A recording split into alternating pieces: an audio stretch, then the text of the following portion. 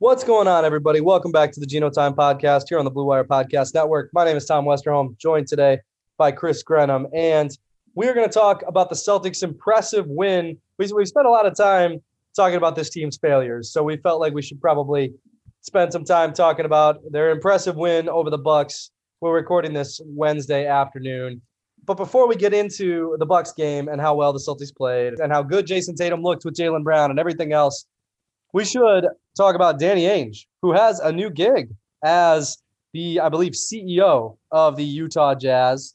He is not, it doesn't sound like it's going to be the same role as the one he had with the Celtics. But Grenham, I mean, really no surprise, I feel like. Ainge has been kind of hinting that at some point he would get back into basketball.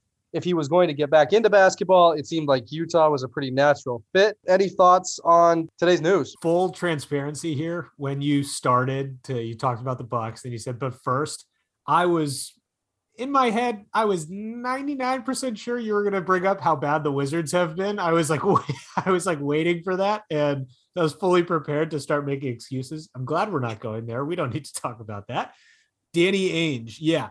I mean, he talked at the Tradition, which you were at last week. He talked with Chris Forsberg with NBC Sports Boston, and it seemed like he was ready to get back into the NBA. And I think there was a lot of speculation even before that interview that he, wasn't fully retired. He was going to come back in some form. He's been living in Utah. Like he's very close with this. I just think it makes a whole lot of sense.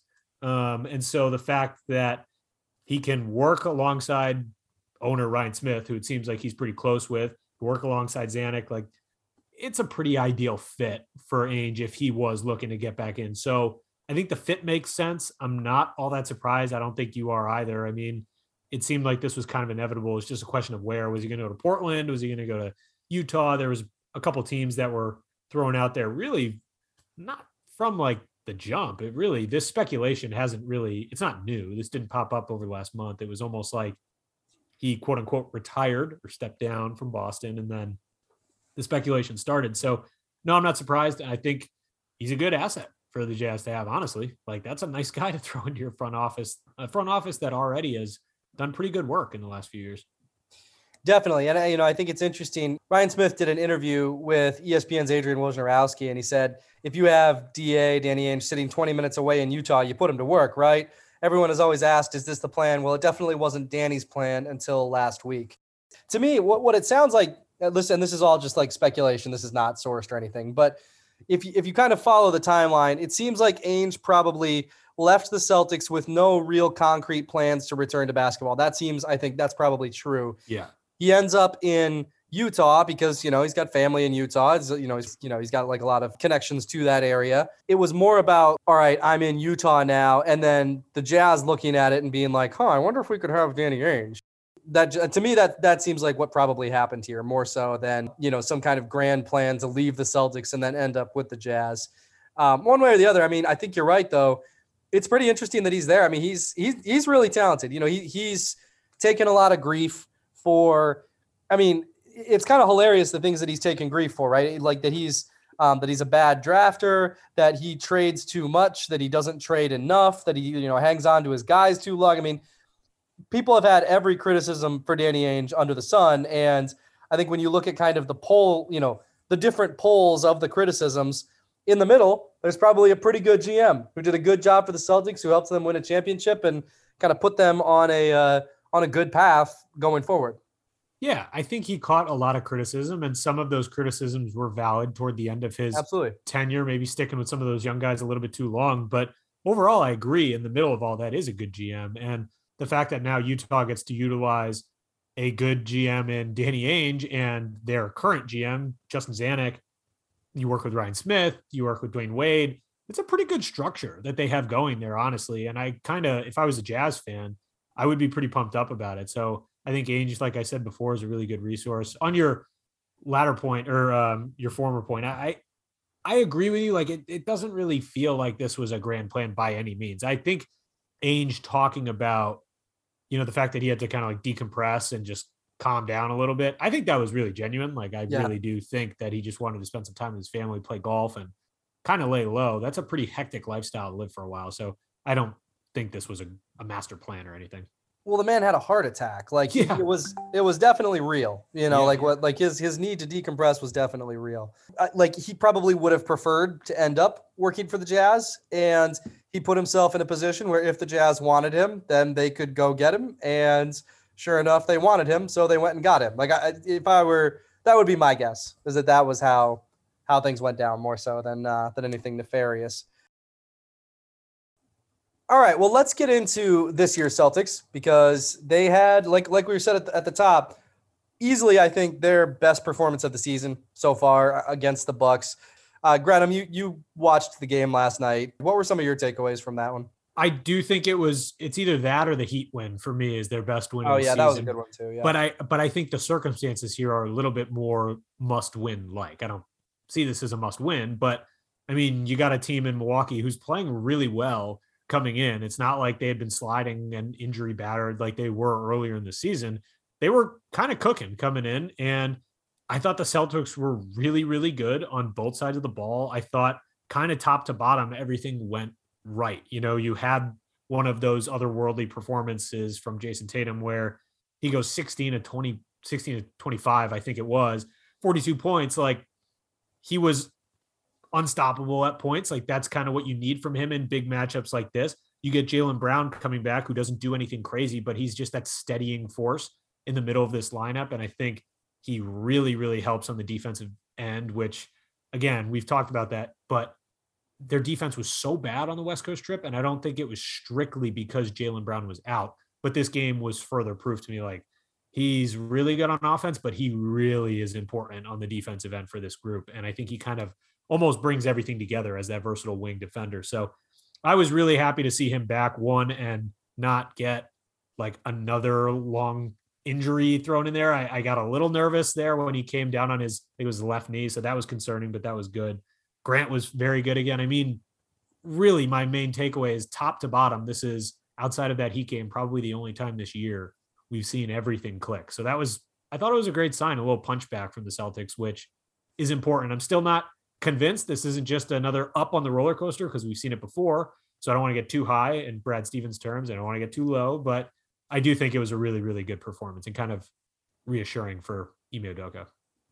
Yeah, I mean, it makes you kind of hope that they can just have a stretch here where they're healthy. Because I mean, Right. that to me is going to tell you everything you need to know about this team. Like if they're, you know, if they're healthy and they rattle off 5 of 6 or 6 of 7, like especially with the schedule they've got coming up here. I mean, good Lord, like even if, you know, even if they end December, you know, at or a little bit above 500, I think there's a lot of reason for optimism going, and they're healthy.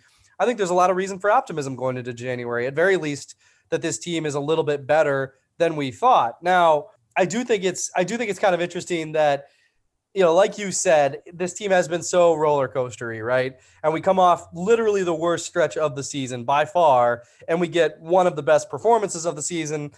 That does kind of feel like them, you know, kind of meeting in the middle there, right? Like that 500 team that you've talked about. They got back to 500, I believe, right? Like they're back at 500 now. They got back to 500, and just again, just kind of meet right in the middle there. Give everybody that little bit of hope. I think it's going to be really important for them to prove that this is something that they can sustain, not just from like a performance perspective, because we do know that they have enough talent to be as good as they were on Monday. They also need to just kind of show like, okay, this is something that they can kind of keep up. This kind of attention to detail is something they can keep up. And Ime Udoka needs to keep playing lineups with a ton of shooters because like that was a huge part of the difference. And some of that was Jaylen coming back. And, you know, obviously he's a shooter and he's somebody people have to pay attention to. But I mean, Grant Williams at this point is so pivotal to this team. It's kind of crazy. 5 of 7 from 3, like super confident. One of the best 3-point shooters in the NBA. It's absurd how he's up to 45.3% on the year. If you had told me coming into this year that he was probably going to be their most reliable 3-point shooter off, like it's crazy. It's absolutely crazy to me, but he's been huge for them. And it also helped quite a bit that Jason Tatum was 7 for 13 from 3, which has not happened this year. So that was really crucial, but Grant Williams is turning into a really confident 3-point shooter. And I have to give props to him because a lot of times everyone's like, yeah, I worked on my 3-point shooting. I worked on my 3-point shooting, whatever. Grant would not stop talking about that. And now he's like clear cut has the best shooting percentage on this team outside of, I think, Jabari Parker, who doesn't really count. Props to Grant for working on that. But yeah, the lineups were a huge factor against the Bucks. Like Ime Udoka has run out some really questionable lineups over the past few weeks where there's just no shooting and no spacing at all, where it's just like an absolute mess on the offensive end. He avoided that against Milwaukee. Having a healthy team helps with that. And again, Josh Richardson should be back, it sounds like, against the Warriors. So that'll help with some lineup versatility too. But you have to have a shooter or two on the floor because it's easy on this roster to run out a lineup where there's no shooting.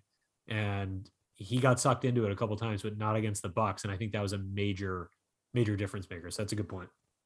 I think you're right that Ime's gotten sucked into that a few times where you do see, double bigs with Schroeder and Smart or whatever it might be. I mean, that was the starting lineup, right? For a while there. Yeah.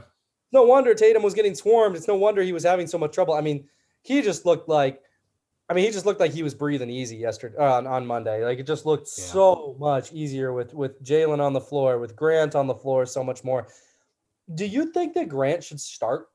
Because I know there's an argument for just keeping the lineup as it is. That group has been really good, right? Like there's no issues with the Smart, Jalen, Tatum, Horford, Rob lineups. But I mean, Grant has been so good. Like he's looking like a starter. So it's hard to say yes because of how good that starting lineup has been when they're healthy. But I think he should. Like, I think there's more of an appeal there where it's just further floor spacing. And I think that's when guys like Tatum and Brown really thrive, when there is that additional spacing. And right now, Grant, whereas in the beginning of the year, yeah, he gave some extra spacing, but it was still like uncertain. Now it's a legitimate help in terms of spacing when he's on the floor because he's a legitimate 3-point shooter all of a sudden. And so that just makes it so much harder for other teams to load up on Tatum and load up on Jalen. They just can't do it as much. And I think that's crucial. Again, it's about making life easier for Tatum and Brown. And I think Grant out there does just that right now. So solely from a spacing perspective, I think it's worth having Grant in the starting lineup and closing more often than not. I think it'd be a good call. I think the other thing that I like about it too is Schroeder and Horford have talked about how much they like being a two-man group. Bring those guys both off the bench. Just have them both. I mean, they can both play 25, 30 minutes off the bench. And honestly, I mean, the Celtics have been riding Al pretty hard. Like, he's put in some long minutes here early in the season. And, like, he's really healthy and he's done he looks really good this season and everything like that. But, like, I mean, it's a long season. It's only December 15. Yeah, like you got 4 more months at least of Al Horford needing to be healthy. I mean, bring him off the bench. Let Rob run out there whenever he's healthy. You can always start Al when you need to if Rob is missing time. Like I think there's some utility to it in a bunch of different ways. Yeah, and I think that flexibility with the bigs helps a lot. Like, yeah, you run Grant out there and then say Rob goes down for a couple games with soreness or something. You can just plug Al right in, and that's not really they're not gonna skip a whole lot of beats with that happening. And I think the real benefit, like you said, is the 2-man game with Schroeder and Horford. Like, I'm I don't want to bury Dennis Schroeder here, but like the way he just kind of kills pace sometimes. I think at times it's him, like he does it with the starting unit where he just like murders the pace. He'll dribble the ball along the perimeter and go nowhere for like 8 seconds. And it's killer. He murders the pace and countless ants. Yes, it's so many ants. I don't know how there isn't some advocacy group out there for ants right now against Dennis Schroeder, but the fact that you could have Horford with him off the bench, I think it would take away that option for him a little bit. And he, again, like I said, he does it with groups of starters, but a lot of times you look at who Schroeder's out there with in some of these bench units, and you're like, what is he really supposed to do? Like, there's not a whole lot alongside of him. So I do think that you could rekindle some of that Horford, Dennis Schroeder type 2-man game. And I think that'd be really beneficial for the offense because still, like, even when this group is whole, there's not a whole lot of offensive punch off the bench. And if you can run Horford and Schroeder together, that would really, really help. And it's like you kill 2 birds with 1 stone. You get that off the bench. You fix some of the spacing that has still been an issue, even when the starting lineup is performing well. I think it makes a lot of sense. Yep, for sure. Other takeaways from that game, I thought once again we got like, I know one of our listener pals is not gonna love me saying this, but I thought we got another good performance from Marcus Smart. He was, I believe he was 1 for 6 from the floor, but 11 assists, and not for nothing, it's like 6 field goal attempts. Like, putting Smart out there in some of those shooting lineups really helps, where I think sometimes he doesn't feel as much pressure to score if there are other scorers on the floor out there with him.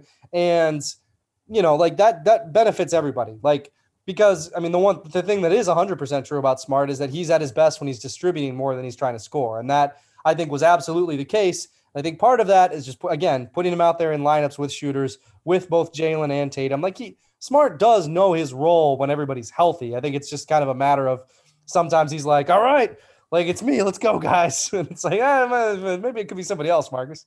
1000%. He feels the need to step up and be the guy who's going to take the pressure off everyone because we need shooting. So I'm going to take 12 field goals. Like, you will take 1 for 6. If it's only 6 attempts and there's 11 assists on the other side and no turnovers, that's pretty damn good. He's been super secure with the ball. Like, he really has been. Everything. It's very funny how he and Schroeder are just kind of like very much polar opposites, because Schroeder, stop passing it, dude. Like, I mean, don't dribble so much, but just try to score, because like his passing is horrendous. Well, he just like doesn't make reads. He just kind of like whips it sometimes. And it's like, dude, you weren't even looking. Like, that wasn't even a no look attempt. You're just throwing the ball. Like, there's no read there. But I agree. Smart's been good.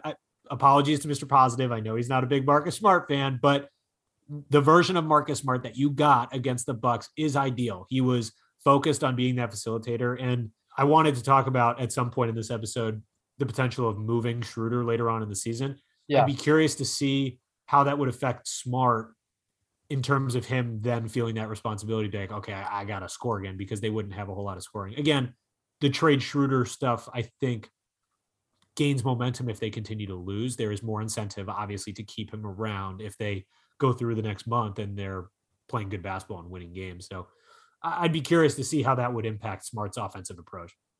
Yeah, well, let's get into that then. I mean, what kind of a package would you be looking for Dennis Schroeder? So I have no idea what kind of package, because I truly don't know. I haven't really looked at the suitors that would be looking for him, right? But I think the approach that I took when we talked about it on the last episode, when we briefly hit on potentially moving Schroeder, is you're just getting any assets, right? Because you don't want to lose him for nothing. And so if the team goes through another rough patch for the next month, the Celtics, in terms of moving Schroeder, have no leverage. Every other team knows what the end goal here is for the Celtics. So I don't think you can have crazy high expectations. There were people in my mentions. I wrote about trading Schroeder the other day, which I do think they should do at this point, or at least look into it. Yeah.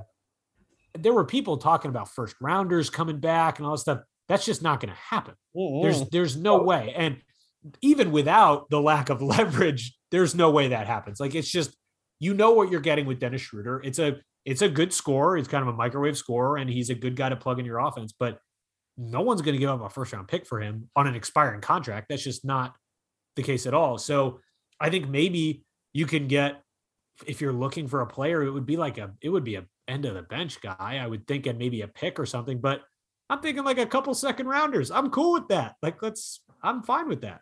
You and I have talked about it, man. Like, take a shot on somebody in the second round. Like, even when the Celtics haven't drafted guys in the second round, it's like who ended up being particularly good. It's like, you can usually see kind of what the vision was. Like, you could see the vision with Tremont Waters. It's like, you take that guy in the second round because he was a defensive player of the year at 5'4". Yeah. He could really handle the ball, really pass. Like, there was something there. And like, yeah, it didn't pan out, but I mean, even like, even the Exhibit 10 for Taco, it was like, okay, I mean, like, like, I know he's not mobile, but he's 7'6". Like, good Lord, like, give it a shot, right? You're taking a low risk swing. Yeah, exactly. And so, we've talked about how second round picks can be a low risk swing. The one guy that I did have kind of my eyes on that I think would be really interesting, and I don't know how you would go about packaging it, but in his latest inside pass thing, actually the one where he said that Schroeder was available, Shams Charania said that the Spurs might look to move on from Bryn Forbes. And I thought that he would be kind of an interesting guy for the Celtics, just with all that 3-point shooting. I mean, obviously there's not a whole lot of defense to be played there. But if you, and I know, like, Schroeder and Schroeder are basically the same age, basically the same contract. So you could probably go 1-for-1 without much problem. I don't think the Spurs would really have any interest in that, but I do wonder if you attached, some kind of like second round pick to it. You just said like, hey, like, we'll just swap the contracts with you. Maybe they do it right now, right? And then maybe the Spurs can give Schroeder some run, see if there is somebody like a contender out there. Forbes is somebody who interests me just, again, because of the 3-point shooting, because of the spacing, and because of what we know the Celtics look like when they have enough spacing on the floor. That's one that I would take a look at. Yeah, you add a guy also not for nothing. You're not swapping out you're swapping out bad defense for bad defense. Yeah, right. There's not a whole lot there, but you're right on 3-point shooting. Like, you bring in a guy who's over 40% for the last couple of years, cheaper option moving forward. That's a guy who the Celtics could definitely work into their cap structure moving forward. I think he's on. I just looked at it. Hold on. Yeah, he's making 4.5 this year. 1 year deal. Yep. Yeah, 1 year. So I mean, that's a much cheaper option moving forward than Schroeder. And I agree with you that I'm not convinced there'd be interest on San Antonio's part there, just because, like, why are we giving Dennis Schroeder a go? But for the Celtics, yeah, I would take that for sure. And that's why I was saying maybe like attach a pick to it. Because I mean, If you're trading Bryn Forbes, you're probably not getting anything besides a second round pick anyway. It might not work, but the guy can really shoot. So do you think that, obviously we can't jump inside Brad Stevens and Austin Ainge's brains here, but say they go through January where the schedule is a little bit easier and they put together a nice stretch and they're kind of in the thick of the playoff race. Do you think that completely moves them away from trading Schroeder, or do you think it's still in, like, realistically, do you think they're like, well, we're not going to win the East here? Do you think it still is in play, even if they do put together a nice run? Because I think it should be regardless in my mind, but I don't know if that's. So it's a really interesting question, I think, because it's going to, and I don't, like, we don't know what the answer is, because I don't think we yet know what Brad Stevens' philosophy will be as a GM. Yeah. Because I do think there is something to the idea. When he came in, he made it very clear to Celtics management that he didn't want to tank, right? And that was one of the reasons that they were a little bit too good that first year to get Andrew Wiggins or Jabari Parker. They ended up getting Marcus Smart instead because they won just like a few too many games. Brad was running.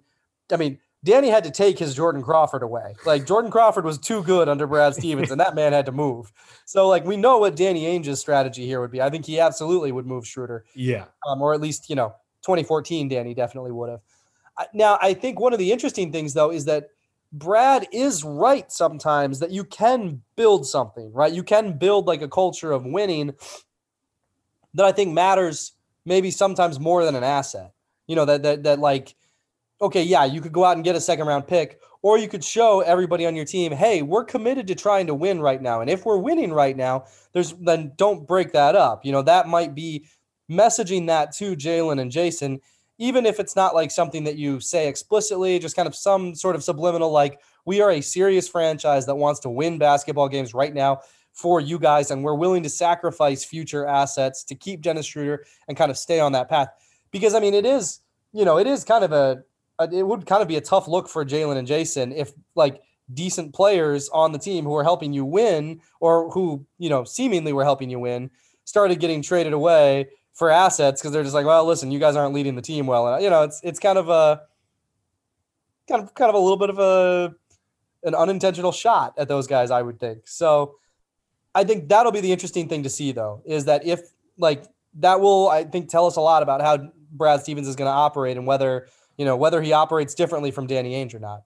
Yeah, I'm fascinated to see how he operates, and I wonder how much of Danny's old team kind of has an impact here. Guys like Zarin and Austin Ainge and Dave Lewin, there's still a lot of his guys in there that might push for something that Danny Ainge would have done. So you're right about moving a guy like Schroeder, even if it's not meant to be. That's an indictment on the team. Like, it just is. And it happens a lot. And I know that's not the message behind it every time it happens, but it objectively does say something about the current team. Right, which is one of the reasons why we would just be like, yeah, man, trade Schroeder right now. Yeah, very fair. Yep. Also, just now, Shams Charania tweeted that the NBA's first known case of the Omicron variant was discovered in a recent positive COVID-19 test. Fantastic. Things are going well. Like, I have to imagine that the league is going to do everything it can to keep its Christmas slate, but yikes, guys. At what cost? Like, at what cost? They're not in a good place right now. And I think, I'm sorry, I'm not giving proper credit here. Someone wrote an article that basically was saying, GMs around the league and front office people around the league think it's going to get worse before it gets better. I think that's a very fair assessment. I think we're watching it get worse as we speak. So as much as the NBA probably wants to keep that Christmas Day schedule, I think as we continue to trend in this direction, their hand might get forced at some point, but we'll see. I think just like the NFL, they're going to do everything in their power to avoid postponements, avoid pushing the schedule off, down the road, because the NFL is getting ravaged too. It's not just the NBA, it's all sports, NHL. So, I mean, hopefully the Bruins are about to like cross into Canada, which like, if I'm them, man, I don't want to go to Canada because I don't want to get stuck.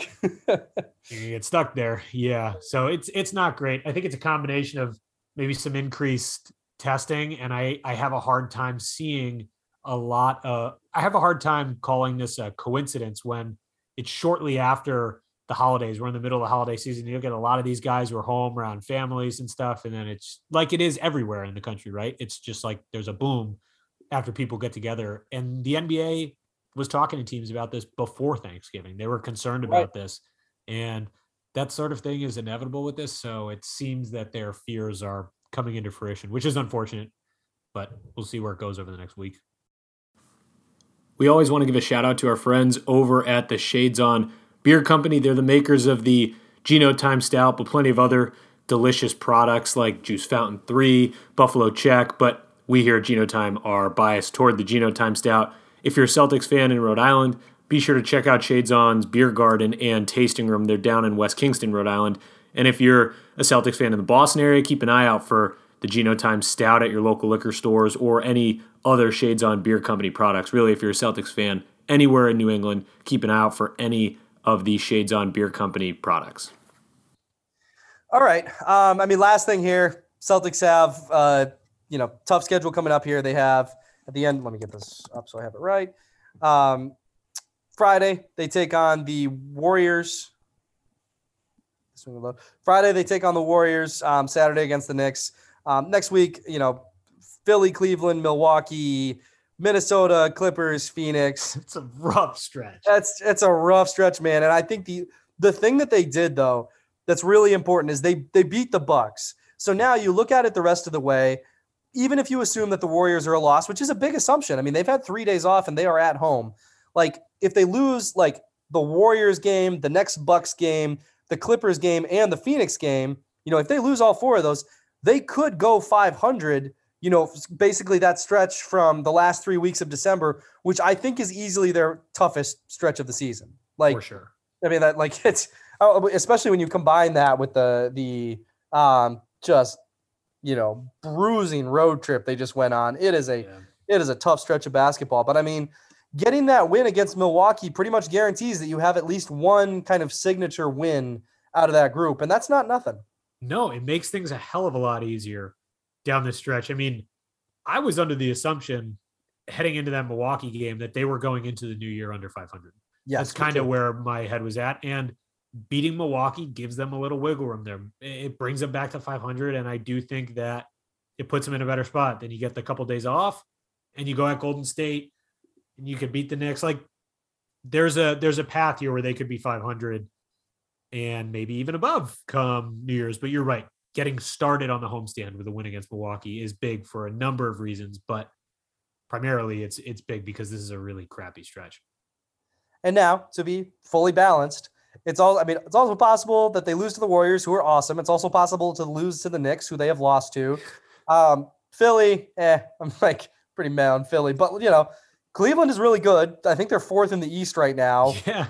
And then you got the Bucks and and then the Wolves are on the road. I mean, it is like truly it could go either way. I mean, I think on the last podcast, B-Rob and I talked about how these next couple of weeks could define their season. Yeah. I mean, but if it does define their season, at least they got off on the right foot.